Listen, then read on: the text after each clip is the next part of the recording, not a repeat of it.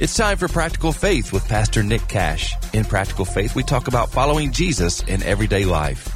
Last night, I sat down and wrote my wife a letter, and something really unexpected happened. Writing her was something that I'd been wanting to do, and I finally just decided to make it happen. It was a love letter, and I set out just to write out for her as many ways as I could describe all that I loved and appreciated and admired about her. And I found that in that act of focused thinking about her, I found myself adoring and desiring her more and more. Those focused moments of concentrating on and listing out all of her amazing qualities, her character, her personality, I just found myself falling in love with her all over again. And not that I'd ever fallen out of love with her or anything. I mean, not at all. We've shared 18 and a half years of wonderful marriage together.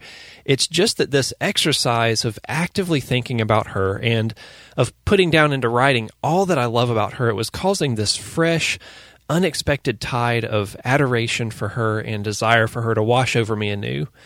We do this when we're dating. You know, we actively think about each other, even passively. Our love for the person is always on our minds. And as the years go by in marriage, though, our minds can get filled up with lots of other things, from bills to chores to kids, responsibilities, and that concentration of love for our spouse, it can start to get crowded out a bit by all these other matters.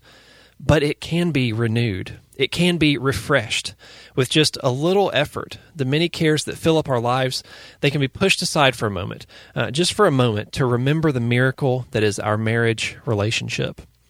For Diana and for me, we work together to keep the joy in the life of our marriage relationship thriving, and we do this in a variety of ways. We have a weekly date night.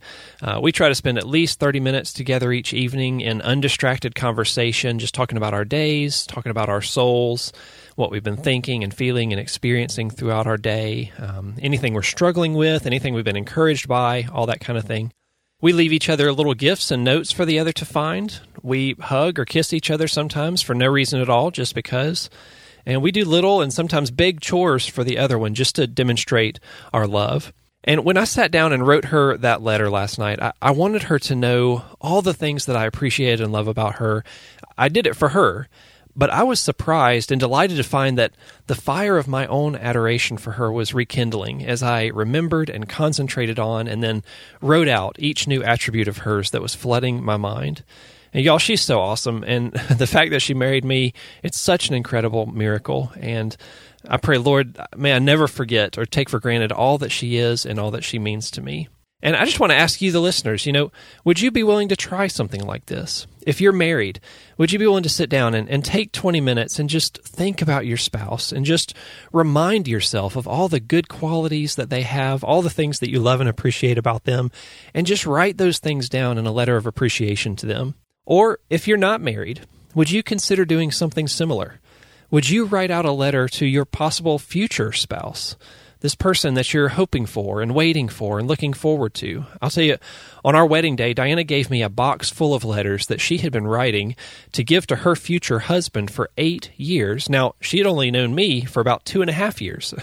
So that means she had been writing letters to her future husband, to me, for more than 5 years before we ever met. And what a gift were all of her words of hope and affection and prayers and longings for our life and marriage together. Letter writing is such a wonderfully therapeutic exercise. I hope you'll give it a try today. This has been Practical Faith with Pastor Nick Cash. Find many free resources for following Jesus in everyday life online at liketreesplanted.com.